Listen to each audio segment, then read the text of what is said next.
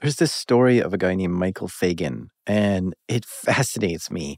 This is a story that took place in June 1982 in London. Michael was 30 years old, and he was an interior painter. He had a wife and 6 children, but times were tough for him, and he was having trouble supporting all those kids, and he wasn't mentally stable. His wife couldn't take living with him anymore, and she left. And that was the night of June 7th, 1982. Here's Michael, in his own words, saying what happened next. My nerves were pretty bad. They were going up and down. I was going through this breakdown. And I'd walked around the streets of London. And I suddenly come across Buckingham Palace. So this audio is from a BBC interview they did with Michael in 1993. Now, Buckingham Palace is where the Queen of England lives. It's a huge building, 3 stories tall, 775 rooms, and at night, it's clearly closed to the public. But the palace is in the heart of London, running along some public roads. Michael was walking down one of those roads. And I could see the window open. It was there subconsciously to do it, probably. And I just hopped over the wall, up the drain pipe, and in. Wait, what? He just hopped the wall, climbed up the drain pipe, and got in through an open window on the 2nd floor of Buckingham Palace? That should not be possible. Walked around the palace for about an hour, looking at the pictures on the wall, paintings. But it wasn't how I would have imagined it. I don't think people imagine it the way it is.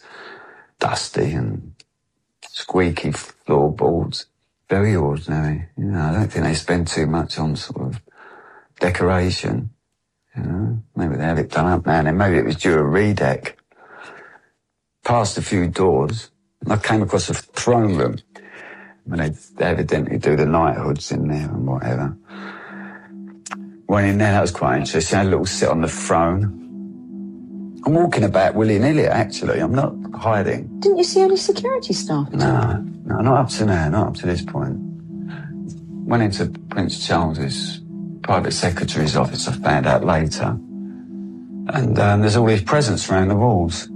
Presents that people send in from the far reaches of the globe. You know, sort of teddy bears and cups. And there was this bottle of wine from California. And I was so thirsty and I couldn't find a tap. I didn't actually intend to steal anything. Took the bottle down from the shelf. And I couldn't find a corkscrew. I was sitting on the desk with my feet up.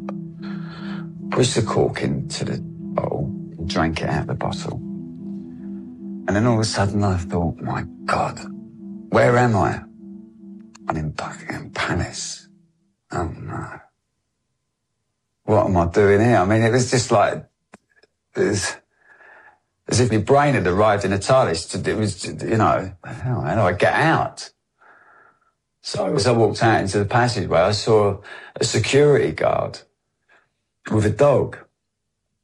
And I looked round the corner and I stood back. He went into a room and I found my way out then. I made my way downstairs, out the window, across the grounds at the back and over the wall. And I'm walking up the Mall 5 minutes later. And I thought, as I got to sort of towards Nelson's columns, I thought, my God, I've been in Buckingham Palace. What a crazy story. Michael Fagan just popped into Buckingham Palace, drank some royal wine, and left? Incredible. What if he was a spy or there to cause harm to the place? This place should have been much more secure than this. This shouldn't have been possible. But things got worse for Michael. His wife took the kids, and he stole a car to try to find her. But he ran out of gas and got arrested for stealing the car, and he was out on bail and more distraught than ever. July 8th came along, and he couldn't sleep at all that night. And at 5 a.m., he goes for a walk down the road that goes towards Buckingham Palace. He was just trying to clear his head and take a walkabout. I think I knew what I was doing at that point. Started walking towards Buckingham Palace. About 5 o'clock, I see all these women cleaners going to work.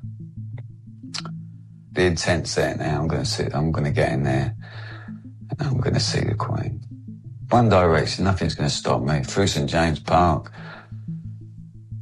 up over the wall, into the palace, saying good morning to the servants as I'm walking past them. I don't know how the hell I found a room. I really don't know how. People have said to me, how did you find it out of all those rooms? I really don't know. I'm in the Queen's bedroom, so to make sure it's the Queen, I walked to the window because she's looking very small in her bed. She was asleep, was she? Yeah. Walk past her bed. It looks too small to be the Queen, so go over and I draw the curtain back just to make sure. And suddenly she sat up. What are you doing here? So I said, I was dumbstruck, to be honest. I was thinking what to say. And she, get out. And she jumped out of bed. What are you doing here? And walked out of the room. So I stood there. Maybe I sat on the corner of the bed. All this about long conversations. I mean, a lot has been said about what went on in that room. This is the truth, Nothing was, she just said, get out, and that was it. The footman came in, and they looked at each other and said, oh my God, what we got here? So I just think there was a rebellion going on in my head. Do you think you were actually trying to get caught when you went in that second time? Yeah. Just to make that statement of, I am. The guy snuck into Buckingham Palace twice, and with the second time getting all the way into the Queen's bedroom while she was asleep. Creepy and incredible. The chaos he could have caused is huge. He was arrested, and he went to court at the Old Bailey. I was actually charged with stealing half a bottle of wine. It was just unbelievable, actually, to be tried at #1 court, Old Bailey, the hanging court. It intimidated me. I mean, people had been sent to Australia from there. They'd been sent to the gallows from there. And there's me for half a bottle of wine. The jury found him innocent of wrongdoing, and he was not sentenced to any jail time. However, the judge found his mental health to be something to worry about. So they sent him to do time in a psychiatric ward. And while there, he wasn't able to go home and see his wife or kids, which caused him more stress. But he eventually got to go home. But he wasn't well, though. He was arrested a few more times for fighting at the pub and dancing in the streets naked. And certainly Michael Fagan isn't the kind of man to fade quietly from the public eye. He even made a record, a version of the Sex Pistols song, God Save the Queen. God save the Queen. A lovely human being. What future can I dream? Don't tell me what I want. Don't tell me what I need. Who planted the man in and who planted the seed? He finally divorced his wife, but got custody of his kids and spent a lot of time just being a dad. Sarah's in her first year of school, and someone said, her dad broke into Buckingham Palace. And she just turned around and said, yeah, and your dad hasn't, has he? These are true stories from the dark side of the internet. I'm Jack Rhysider. This is Darknet Diaries.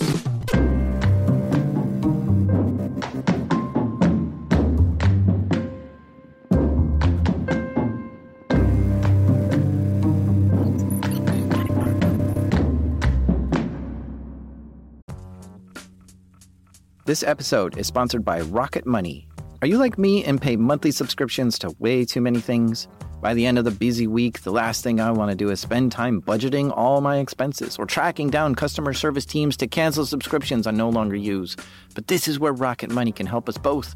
Rocket Money is a personal finance app that finds and cancels your unwanted subscriptions, monitors your spending, and helps lower your bills so that you can grow your savings. Rocket Money's dashboard shows off this month's spending compared to last month's, so you can clearly see your spending habits. Plus, they'll help create a custom budget and keep spending on track. Rocket Money has over 5 million users and has saved a total of $500 million in canceled subscriptions, saving members up to $740 a year when using all the app's features. Stop wasting money on things you don't use. Cancel your unwanted subscriptions by going to rocketmoney.com/darknet. That's rocketmoney.com/darknet. rocketmoney.com/darknet. So let's start out with you telling us your name and what do you do? Yeah, my name is Jeremiah Rowe, and I'm a solutions architect for Synack. So what drew me to Jeremiah is his background in penetration testing. Companies have hired him to see if they have any security holes and if he can find them and break into their buildings or network. Because if someone could just walk into your building, that can be bad. So companies want to test how hard it is to break into their buildings. How good is their security? And these stories of how people break into buildings always fascinates me. And today, Jeremiah brought us a penetration test story. Now, when Jeremiah was a kid, he liked building little websites, and this was the seed that made him decide to go into a tech career. He went into the military and then got a job at Geek Squad, troubleshooting customers' computer problems. But then he landed a better job where he learned more about technology, and this got him into cybersecurity, and eventually he took the OSCP certification. This is an advanced cert that quizzes you on how to use hacking tools and exploitation techniques, and it's a pretty serious exam that you have 24 hours to complete. Well, he passed that, which gave him new opportunities. I was able to transfer that over to a government contracting role, which I got hired for out in the DC area. And from there, we really primarily focused on conducting network level penetration testing, web application penetration testing. We were both the internal pen test team and the internal red team operations all in one for this organization. This taught him how to think like an attacker, not just any attacker, but one that would attack government networks and systems. Attackers like this have a lot of resources and sometimes stop at nothing to get into certain networks. So Jeremiah learned how nation-state actors would think and was able to try some pretty wild things to gain access into facilities. I think they even had ex-military working on his team too, like ones who were trained by the military to hack into things. And yes, the military trains troops to be hackers. I mean, there's the Army Cyber Command, just to name one group. So learning from people like this really gave him some interesting insight. Now, what Jeremiah did there was internal red team assessments. That is, he was attacking the contractor he worked for itself to try to find vulnerabilities in the buildings and the network. See, this Washington, D.C. based contractor that he was working for did a lot of work for the federal government. And it was growing and expanding, and there were offices and remote locations and scattered all around. And here's the thing, when other nations want to hack into our government, they don't always go directly towards the government's networks. They might attack a contractor and try to get into the contractor's network, which might give them access into the government's network. Because if a contractor is doing work for the government, then it must have some sort of access to the government, right? So this is sort of coming in through the side door kind of attack. Jeremiah knew this, and this is why he was tasked with attacking the company he worked for, to try to find ways a nation-state attacker might get in and what damage they could do. At some point, Jeremiah found a remote satellite office which did a lot of business for the federal government, and he wanted to conduct a penetration test on this office to see if it was vulnerable.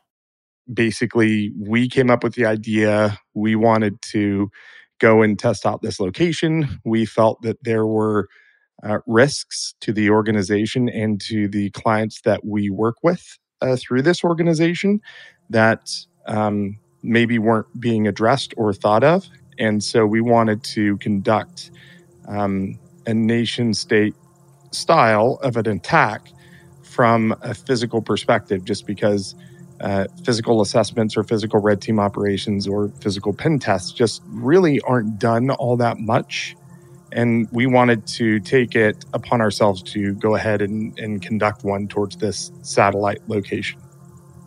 And when you pitched this idea to them, they said, okay, go for it. Full speed ahead. Not at all. Nobody wanted to do it. Nobody liked it. Nobody liked the idea. It was very risky. And of course, this is a risk-adverse organization. I think it's fair to say that government as a whole is fairly risk-adverse. And see, to me, this is backwards thinking. How can you say you're risk-adverse without looking to see what risks you even have? If you're going to claim to be risk adverse, then you better be out there every day looking for any and all risks that your business faces and reevaluating them constantly. And you won't turn down a security assessment because you're afraid of what it might uncover. In a way, I think people are scared of things being found, right? I think people know that things are kind of there, but nobody really wants the big red punch in the face to show you the things that are there. Okay, yeah. So it's embarrassing when you realize that you've got a few security holes in your business. And I suppose that embarrassment can be pretty bad. Like, what if the pen test found some major security hole and saw evidence that someone had used that hole to get in and steal things? Now the business has lots of consequences they may face. They would have to notify their customers or may lose some government contracts. They may be fined or sued, and they may get a lot of bad PR if it turned out that the security was really bad. But I guess it's still better to know that you've been hacked to not know at all. Or what if a penetration test ended up damaging the network? Like, what if by trying to exploit a server, they accidentally took that server down? Now there's a network outage.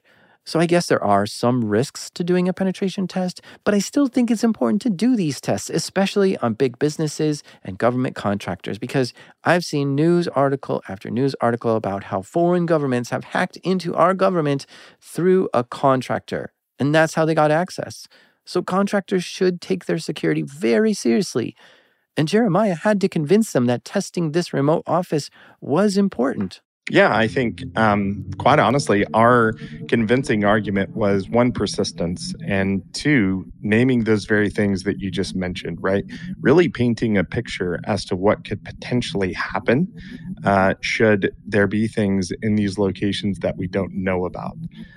That persistent argument that we would make over and over again ultimately led to the decision to give us the green light to go ahead and conduct this, right? Because so this is just a saying that I have, which is, the best defense is good offense, and unless you're putting things and stressing them and really challenging what is there from a technical capabilities perspective, you really don't know what's possible within that environment. So it wasn't easy, but he got the green light. The business said, okay, you can try to break into that remote office physically and through the network, but we have some rules. Not installing any shells or backdoors or malware on physical devices itself. They didn't want to have to clean up any malware left behind or cause any damage to the network. A lot of companies have a strict configuration change policy. Things need to be approved by a committee when installing new stuff on production servers. So they didn't want him to just come through and plop a whole bunch of hacker tools into a network that's heavily in use. It could cause things to break. So they wanted to have as little impact as possible while still trying to prove the point of impact. And so that was kind of our bounds. That's what we had to play within. But from an operational perspective, we were kind of given some wide latitude as to how we were going to plan this out. And to be fair, we, other than the time of day when we wanted to go and scoping a few things out prior to it, we kind of also left it up open to a target of opportunity for what we would do when we were there as well. Because we didn't know what was going to happen. We didn't know how this whole thing was going to play out. We could have, at some point, had the cops called on us and we could have, potentially gone to jail, or we just didn't know. So Jeremiah and his team started coming up with their own objectives. Basically, can you get access to this location? When you do get access, what can you see? From what you see, what types of scenarios can you play out? And out of those scenarios, how risky are they? And then separately, can you obtain access to devices that are on the network? Can you obtain access to the network itself? Is there information that you can obtain from this operation that would potentially compromise any contracts that we were working on? Sort of all of the above. Okay, so he's all set and ready to begin the test. Now, he wanted to conduct this test like he was an outsider. Yes, he did actually work at this company that he was testing, but he had never been to that building before and wasn't going to use any internal resources that he had to get information to help him break in. This test had to be as if he didn't work there. So he started by simply Googling the location. Of course, this landed him on Google Maps, which he started noting all the relevant information that he saw there. What surrounded the building? Were there any coffee shops that were attached to it? Were there any other third parties that were also in those buildings? What access did they potentially have? Were there satellite aerial images of the location? What were the entry points to that building, the ingress and egress points? How many people went to and from the location? Who worked at that location? When was the normal scheduling for when people arrived? When did they go to lunch? That sort of thing, right? Okay, so he's picked up quite a bit from Google, and now it's time for him to take it to the next step. Drive to the building and do some light surveillance and take notes along the way. I went there to take a look at what was happening, when people would generally show up, when they were leaving, where their locations were for when they would smoke. And I was in my vehicle, I parked, and I would hang out and just watch. And then I drove around the building itself, and then I would note locations on a map that I had with me as to what I thought that was based off of what I was seeing. And then I ultimately left for the day and took that information back to add to the portfolio that we were putting together for the location. He takes the intelligence he's gathered and regroups back at the home office. I was working with another individual, call him BC. I was working with BC, and we both collaboratively decided to go about checking every external egress point just to see what we could see, walking around the building's perimeter just to see what we could notice, if there was anything open, what locations we could actually get into the building from, and then to kind of follow that breadcrumb trail to see where it led. Okay, so that's the grand plan, just to walk the perimeter and see what doors are opened. It's not a bad plan. Often the front entrance is where all the security is, so trying to slip in through a side door or back door bypasses all that. So that was plan A. Plan B was to walk directly into the front of the location, the front doors. Do you have any idea what's in those front doors, like a security guard or another locked door? No idea. No idea how the layout is. We assumed that there was some sort of foyer that was there, but we had no clue. We had never been there before. So Jeremiah and BC have their plans. And BC has also done a few of these penetration tests before. This was a junior to me at the time. And so I was bringing him along as a backup to look more realistic, like I belong, like I had company. The more individuals that you've got with you in a party, the less likely you are to be challenged. And so that was a benefit towards the location. But separately, it allowed me to spread the workload that was involved in checking things to see what was there. They pick a day when they're going to go there and start preparing for it. Yeah, so we decided that the best way to dress was obviously business casual, to make sure that we were both groomed professionally. We got haircuts the day before. We made sure that we were kind of wearing polos and slacks, and we're looking very sort of business casual. Well, I mean, the haircuts were specifically for this engagement? In a way, yes. But at the same time, we kind of wanted to look like we were blending into everybody else within the environment as well. I wonder how that worked out with your junior. Like, was it your idea? Like, hey, man, get a haircut. What? Why? I'm fine. No, we want to look this part. And maybe you had it in your head, like, man, this guy really needs a haircut. I could use this as an excuse to, like, tell him to get a haircut. Yeah.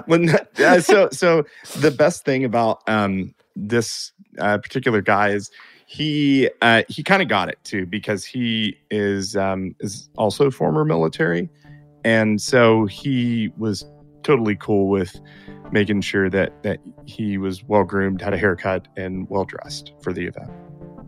In addition, we brought we had separate laptops to conduct red team operations, so we had those with us. I had a lockpick set and a Raspberry Pi, as well as Bash Bunny, and I had a network, sort of a network star tap. What's it called? Like a Landstar. Landstar. Thank you. I had a Landstar just in case I wanted to tap something in there. I also had actually mobile version of Kali Linux installed on my on a burner phone that I had, and that was about it. So it's now the day of. It's go time. With their equipment and fresh haircuts, they drive to the building. There are no gate guards or security to just get on the property, so they're able to drive right into the parking lot, park the car, and they immediately split up and walk around the outside perimeter of the building. That's exactly what we did. Yeah. So BC went to the right, I went to the left, and we both walked around the perimeter of the building. And just sort of, we each had a copy of the aerial photography that we had marked up.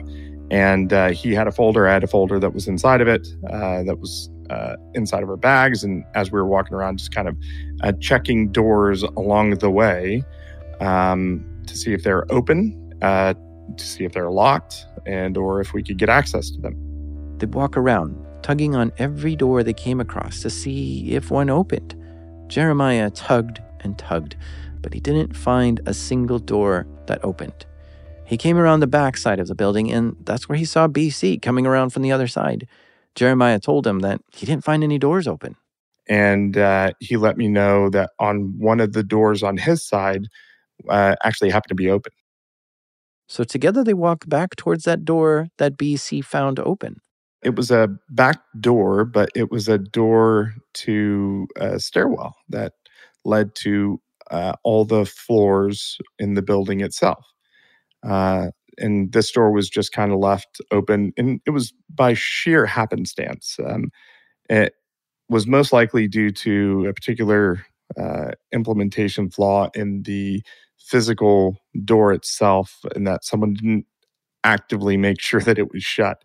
Otherwise, it would have been locked, which in this particular instance, it was open, hanging out, and there was a crack, and we were able to open the door. So they slip in through this partially open door that wasn't locking properly and go into the stairwell. At this point, they need to make a decision. Go up the stairs or just try to go to the first floor. Yeah. So we didn't want to mess with the door on the first level to begin with. We knew that the contractor that we worked for had offices on the second and third floors. And so we wanted to, we knew that we could gain access to the first floor through the front of the building anyways. So what we did is we walk into this stairwell. We took photos of the open door just kind of as it was, took photos of us inside of the stairwell, and of course going to the second and third floors. Now, in a lot of office buildings, the stairwell doors are locked from the stairwell side. You can go into the stairwell from the office, but you can't go into the office from the stairwell. And they were walking up the stairs, expecting to face this and trying to think of ways that they could bypass the door and get into the office. Perhaps wait for someone to come out, or maybe get some lockpicks out and try to pick the lock. They'll have to see when they get there. But when they got to the second floor, they just tried pulling on the door, and to their surprise, it opened. We could, and we could get direct access to those floors as well, which were supposed to be secured floors.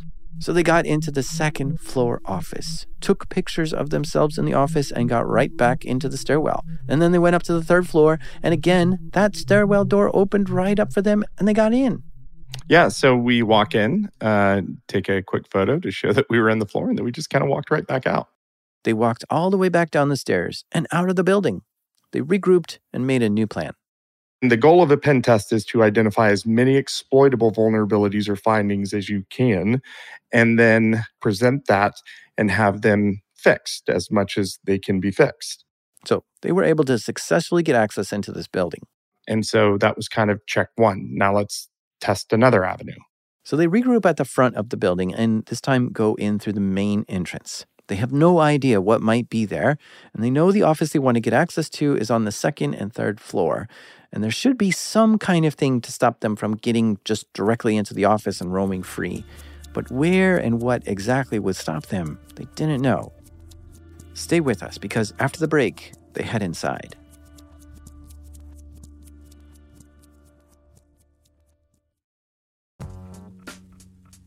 This episode is sponsored by NetSuite. Okay, quick math. The less your business spends on operations, on multiple systems, on delivering your product or service, the more margin you have and the more money you keep. Obvious. But with higher expenses on materials, employees, distribution, and borrowing, everything costs more. So to reduce costs on headaches, smart businesses are graduating to NetSuite by Oracle. NetSuite is a financial system that brings accounting, financial management, inventory, HR into one platform and one source of truth. With NetSuite, you reduce IT costs because NetSuite lives in the cloud with no hardware required. Access it from anywhere. You cut the cost of maintaining multiple systems because you've got one unified business management suite. And you're improving efficiency by bringing all your major business processes into one platform, slashing manual tasks and errors. Over 37,000 companies already made the move, so do the math. See how you'll profit with NetSuite. Backed by popular demand, NetSuite has extended its one-of-a-kind flexible financing program for a few more weeks. Head to netsuite.com/darknet. That's NetSuite, spelled NETSUITE.com/darknet.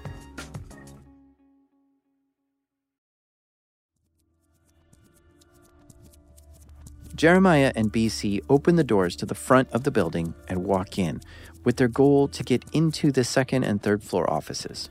And as we were going through, we didn't initially see any kind of front desk on the first floor.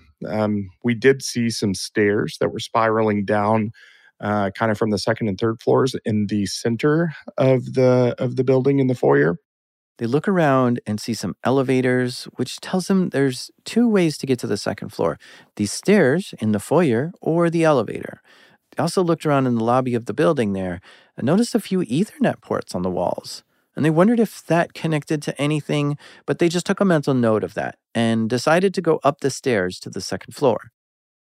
And so we were able to move up to each floor, and we noticed as we got to the second and third floors, there were doors to either side that would grant access to the business operations of this contractor. Now, the entry doors were closed, and they had locks on them that you utilized from your key card to unlock the door so you could go in, and that was for authorized employees for those locations. Okay, so just by walking by the office doors, they could see that you need a key card to get into that door. And on one of these floors was a person sitting at a desk in the lobby, but on the other floor, there was nobody in the lobby. There was public seating kind of in the lobby on each floor as well. And we both sat down on one of the couches just so we could figure out what it was that we wanted to do at this point. We kind of pulled out our computers. We're looking like we were kind of collaborating together for work. This gave them an opportunity to just sit in front of the door of this office and watch what was going on. Since nobody was in the lobby to really bother them, they could act like they're working on something right there in the lobby, but really scouting around, watching what's going on, like seeing how people get in and out of this office, or are there opportunities to tailgate behind someone as they come in or out, and that sort of thing. But as they were looking around, they noticed that in this lobby, there was a kiosk, a little computer that lets visitors check in or gives them information or something. Well, this was curious. An unattended computer in the lobby? What's a couple of pen testers do with that? Well, they start messing with it. It was running some kind of software that lets users only use this one app, but they were able to figure out a way to close that app and get into the operating system on that computer. We were able to access the underlying Windows OS that was running on it, and from there, there was an exposed USB port on the back of it. We were able to plug in a Bash Bunny to execute the previously written script. Okay, so a Bash Bunny looks like a normal USB stick, but when you put it into a computer, the computer asks, "Hey, what are you?" And the Bash Bunny says, "Oh, hi, I'm a keyboard." And the computer's like, "Oh, okay, got it. I'll let you type stuff if you want." And so the Bash Bunny has this preloaded script, and it says, "Okay, here are some key presses." and it sends a pre-created set of keystrokes to the computer. Well, the computer thinks it's a keyboard, so it just starts accepting these keystrokes. And you can do things like open up a command terminal or a program and then start typing commands in that. In the case of Jeremiah, he made the script open up a Word program and start typing on the screen. And it was just enough so that he could take a photo to prove that he has control over this computer. Because, I mean, if you can open up a program on a computer and start typing words on the screen, then you have control of that computer, right?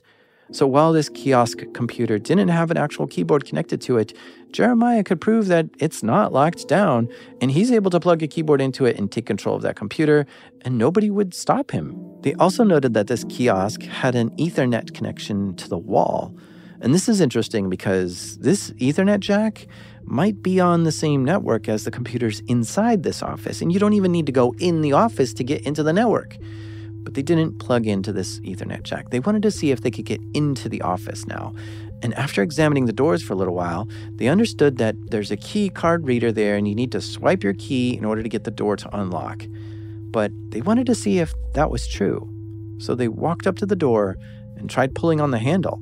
They should have been locked, but as we pulled them, the doors were just unlocked at this particular day. So we were able to open the doors as they were and walk right into the floor.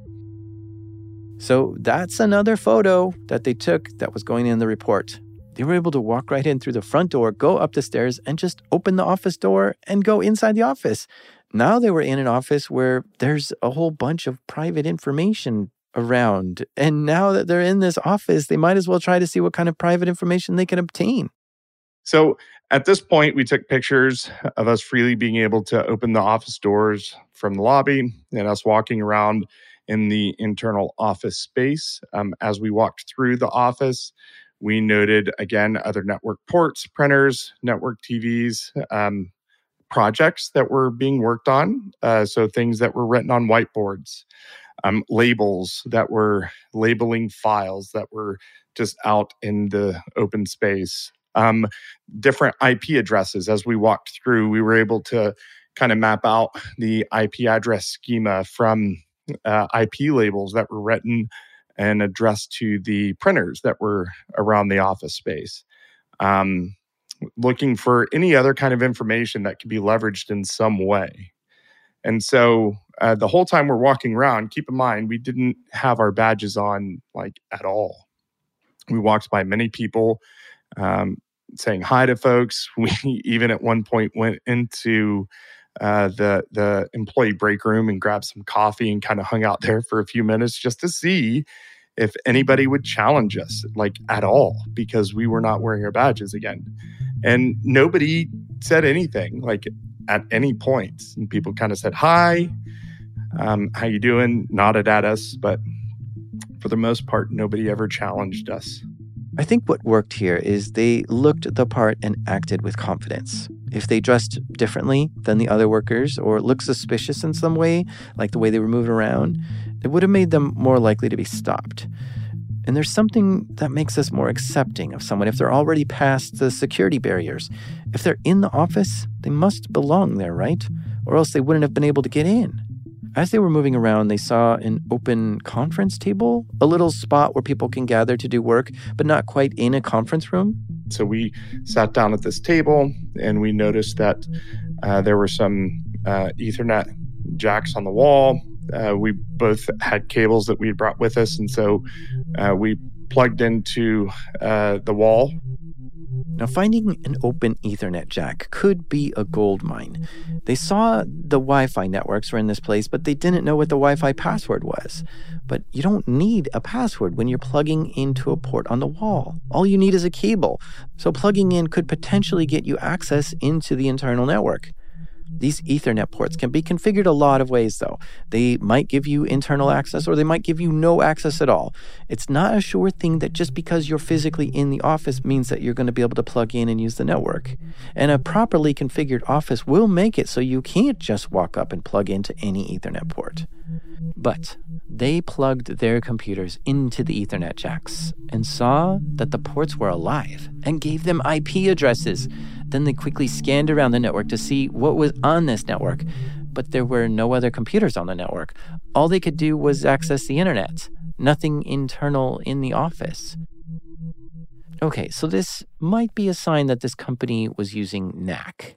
NAC stands for Network Access Control, and it means that when you plug a computer into a port, the router takes a look at your MAC address of your computer to see if that computer should have special access. A MAC address is the hardware address on an Ethernet port, which is on your computer.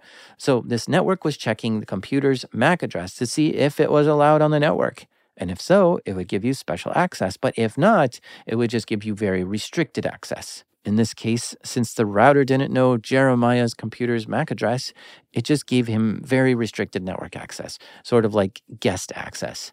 And I guess this is good security. You want your Ethernet ports to require users to check for some authorization before giving them network access, because you don't want anyone to just be able to walk up and plug their computer into any Ethernet jack and get full access to the soft underbelly of the network. So if you were a penetration tester and noticed that this network had NAC to restrict your access when you plug in, what can you do to bypass this? Well, you could find a MAC address that is on the allow list, and you could change your computer's MAC address to be one of those, and you might be able to get in. So what we did is we noted a couple of the printers that were there in those locations, and we went to those printers and we were able to look up the MACs online for the style of printer it was. See, what you need to know about MAC addresses is that the first part of the MAC address is assigned to a vendor. So if you had Cisco equipment, every single Ethernet port on all Cisco equipment starts with the MAC address 9436CC. And then the second half of the MAC address would be different for every Ethernet port, making them all different. So Jeremiah saw which types of printers they had and looked up what that vendor's MAC address started with, and then changed the MAC address on his computer to be the same as what the printer started with.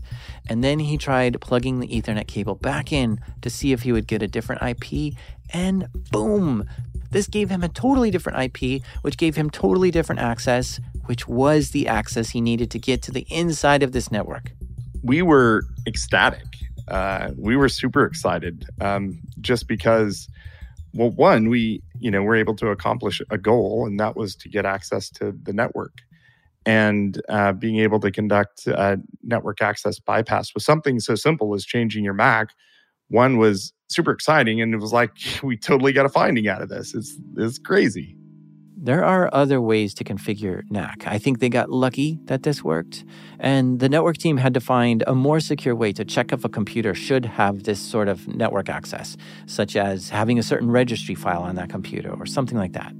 So we gained access to the network. We, again, took screenshots and photos of our steps of what we did to get access to it. We showed that we had access to it. We showed that we had an IP. We showed that we were able to navigate the internet while being connected to the network.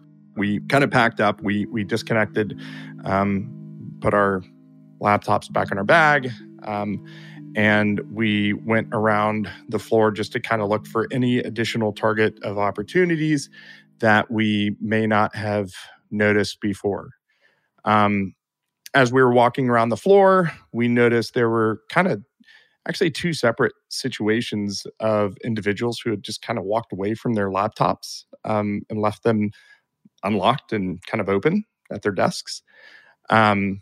We took photos of us sitting at those computers, kind of pretending to plug in a device because, again, our organization was very risk adverse and we didn't want to overstep any boundaries of what we've been allowed to do up into this point because we wanted to be able to conduct these kinds of operations again in the future. So instead of plugging anything into these particular laptops, we just kind of sat down and showed that they were unlocked and we could mess with them if we wanted to. And, oh, by the way, here's a Bash Bunny. We just got done plugging one into a kiosk. We could plug it into here too, sort of a thing. And so we took photos to prove impact instead of actually having to conduct something on those. They were already unlocked. We already had access to them. Someone had walked away. So we left that floor. As we were kind of walking out, we went to the elevator. And as we were walking to the elevator, there was someone from the other side of the floor that was also walking to the elevator and also happened to be going up. So we rode with them in the elevator, kind of, said hi, our pleasantries sort of thing, just nodded. And we got off on the third floor, and as they walked out, I decided I was going to impromptu follow this person and try to see if I can do tailgating, to see if they would challenge me at all, to see if there were any kind of issues there. And sure enough, he walks up, scans his badge, and opens up the door, holds it for me. And I'm like, thanks, appreciate it, and just kind of walked on in. And he never challenged me, this particular individual. Jeremiah saw that his coworker, BC, stayed behind in the lobby and was walking towards a different set of office doors. Jeremiah tried to loop around towards the other doors to let BC in, but when he came around the corner, BC was already in the office. Apparently, those other doors didn't require a badge to get in, and BC just pulled on them and got right in. So I didn't even need to tailgate in, but I did, and kind of proved that that was possible. But the doors themselves weren't locked either, so we could just open the doors on that floor too. Another finding for the report. Yeah, so while we were on the third floor, we kind of focused on doing intelligence gathering. Were there any kind of programs that we could identify that were being worked on that maybe shouldn't be public information? What other things could we obtain about the programs? As we were walking around, we were taking photos of whiteboards, of desks, of paperwork on desks, of files, the file names, trying to collect and obtain as much information about these programs as we could, so that we could then go back and see who these potential programs belong to, or what level of sensitivity should really be associated with this kind of information. We also noted kind of network ports on this floor, whether or not there were people who were at their desk with their computers unlocked, or if they were away from their desk and they were locked. We just noted those things as well and carried on with or used the carryover of the previous floor. Like, hey, if they weren't there, we could have also done it on this floor too. And hey, by the way, there were these exposed network ports in the public accessible zone inside of the office location as well. These are the IP addresses that were associated with printers on this location, that sort of thing, right? So we were walking around just very much trying to collect as much information and data as we could as to what was being worked on within the location. Once they gathered enough information, they packed up their stuff and headed to the office, down the steps and out the front door. Not a single person challenged them the whole time. And that was a pretty successful day for us. One, our team hadn't conducted a physical penetration test to this measure since I'd been there. And two, we wanted to prove an impact to the organization. And three, we wanted to make it successful enough that they wanted to conduct these kinds of things going forward, because they're really huge impacts, right? Like if you break these things down, there are really huge impacts to the organization and who the organization works with that could be potentially compromised here from a number of avenues, not only for internal business operations, but also potentially, things that affect the government and the Department of Defense in some way. Should certain programs be compromised, or think of any kind of code that might be worked on at these locations that might be incorporated as part of a end product for a certain entity, right? If there's malicious code that's added to a software development lifecycle that's being conducted within the confines of this location, that could be almost like a time-based malware or time-based backdoor that gives someone access to something after the fact, maybe 6 months to a year down the road if they wanted to leverage it. So there's a lot of implications from this kind of a thing. Definitely. So you put that in the report and you submit it, and how's it received? So this was something that hadn't been conducted before. They were, to put it frank, everybody kind of had an oh shit moment. Because it was certainly an avenue that most people didn't think about.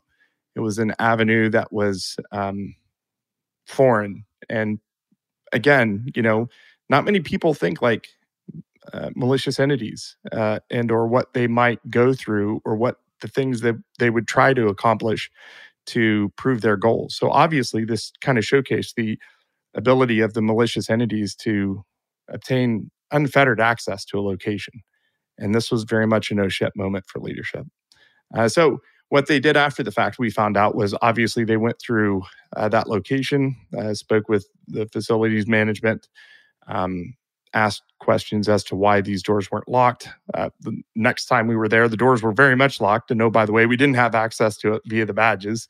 And a lot of things were fixed that we had previously pointed out after the fact.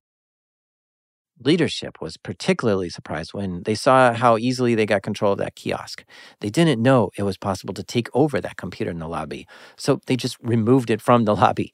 And they were also really surprised to see them sitting at someone's computer at an unlocked workstation, and how they were able to plug into Ethernet jacks and bypass NAC to get into the inside network. The leadership was impressed by Jeremiah and BC and allowed them to do further testing to help keep that place secure. Since then, Jeremiah has moved on to a different company called Synack, where he conducts offensive operations. All right, very cool. Thank you for sharing this with us. Thanks, man. Thanks for having me. It's certainly a pleasure to chat with you.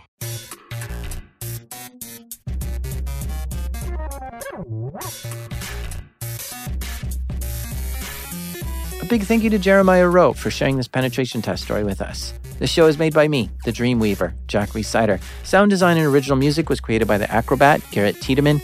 Editing help this episode by the Frame Maker, Damien. And mixing is done by Proximity Sound. Our theme music is by the premier Breakmaster Cylinder. Hey, pop quiz. What weighs more, a gallon of water or a gallon of butane? Water weighs more. Butane is a lighter fluid. This is Darknet Diaries.